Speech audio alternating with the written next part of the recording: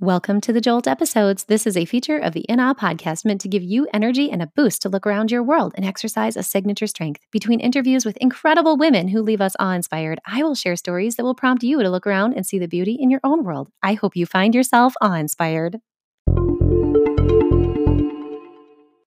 Hello to my special In Awe community. Today's Jolt episode is a blog post that I wrote this week, and as you know, I share when I know that there is a mission in this message. Even if it's not what you picture, would you still be content? If the path was the long way or the shortest, would you still follow? I made a commitment to myself last night to get up and run first thing in the morning for the first time in several months. One of the strongholds I released during this far too long span of time after coronavirus spread through the US has been morning running. To be clear, this is something I chose, which was a result of me deciding that helping my husband and kids sleep longer in the morning was more important than my routine. Through the shift, I have learned to enjoy my run at any time of day, and I have never been so tan, which is just a product of running in the blazing summer sun. However, we are getting back to routine now with my husband starting up in service this week and my kids having 2 weeks left until back to school. I decided it's time to take back my joy with the morning run and prepare to routine train us all. With the morning run, I often head in one direction, toward the dock. I love seeing the sunrise at the local dock in town on the lake, and if you have followed me for any amount of time on social media, you have likely seen that dock. I have been there well over 1,000 times since my run streak began. However, this morning, I chose to let my feet be guided from the start by connection to the Holy Spirit. This is something I do often, but I usually start down a few particular paths. There are only so many anyway, right? As I headed out, I couldn't help but notice the love song floating out of the rustle of the trees, notes from the birds, and the rush of the wind through my hair. It was exhilarating in a way that would make a person think I was new to this scene instead of heading out on the 2,229th time in a row. I was just soaking it in, really forgetting that it was morning anyway, and not even thinking about catching the rise at the dock. I just let my feet go where God led. When I hit the sunrise through the trees, I gasped. Literally. I guess I thought it had already risen by the 6:15 a.m. time frame. Shows just how out of touch I was with the rhythms these days. I snapped a photo, and in the back of my mind, I began calculating how long it would take me to get to the dock since I had been going for a bit in the opposite direction. Instead, I heard a loving press to keep going on the path I had started. There was a promise I could feel in my soul to know that the view would be breathtaking at the top of the hill. I pressed on, keeping a running pace instead of the typical walk I had been allowing myself for months up that particular hill. As my feet neared the light shard on the path, I could sense I was about to see true beauty through the shade of the trees. God said, "Turn and enjoy my love, daughter." And it was glorious, friends. The golden light from the sun beaming through the trees took my breath away, and I heard, "Even if the image is not what you imagined, will it be good enough? Can you be content?" My initial thought was, yes, of course. This is so beautiful. And yet, in the back of my mind, there remained an image of the sun on the water still. And God led my feet up the hill and back down another road, knowing He wanted to show me from a different angle. No way I would be reaching the dock before the rise was over. My direction wasn't heading that way anyway. Um, I felt my feet moving where God directed, which landed at another frequent spot I go to. And the rise was so gorgeous on the water, I wept momentarily. The message for me: when you allow yourself to be content with what God gives you, it will always be more than you can imagine. I left this space feeling so loved and full. Keeping on the path, my mind began to do what it always does, which was to calculate how far I had come and which direction I would head home.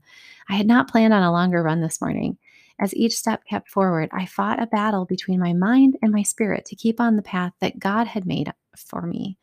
He spoke into me again. "Do not try to take your own path, daughter. Trust mine. If I had you go the long path, would you follow?" An image of going all around the lake, an extra 9 miles, sprung into my mind. I considered that I had not hydrated properly ahead for that length, had no provisions, and yet I knew the answer was yes. If God brought me in that direction, I would go. If the path was shorter, would you still take it?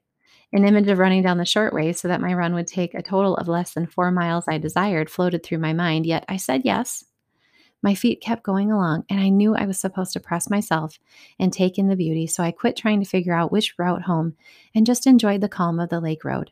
I thought about bear surrounding me, potentially in the wooded surroundings, and didn't fear. Listened to squirrels crash through the trees and birds sing and chirp, watched the sun come in and out through the shadows of the branches, and I felt content. Eventually, God turned my feet around, signaling not to go to the driveway that my mind marked as a turnaround. Rather, He signaled I stop at the yellow flowers, note their color, a favorite, and enjoy that gift. So I did. As I headed back home, I was thinking, this path is going to be just shy of 5 miles. That will drive me nuts. So close to the beautiful, complete number. Could I really stop when God said, knowing it may be just short of a mark? The answer was yes. All the way back, I dreamed up what God was speaking into me, how this message meant more than just this run, how truly following God's path takes mindfulness to listen and choose His will over mine constantly, and how that implies so much to the broader sense of life. As I rounded the corner to come home, not having looked at my running app since my turnabout, I had a sense of release. I trusted that if I was to stop at 4.97 miles, I wouldn't run it out longer to round it out like I had thousands of times. I would be content. As I got to my road about to turn, God pressed me to sprint up the hill hard instead, and so I did. And the adrenaline rush mixed with the surge of geese flying in a V toward the sun struck my heart with such intense joy. Once more, I laughed out loud and yelled, "Praise the Lord!"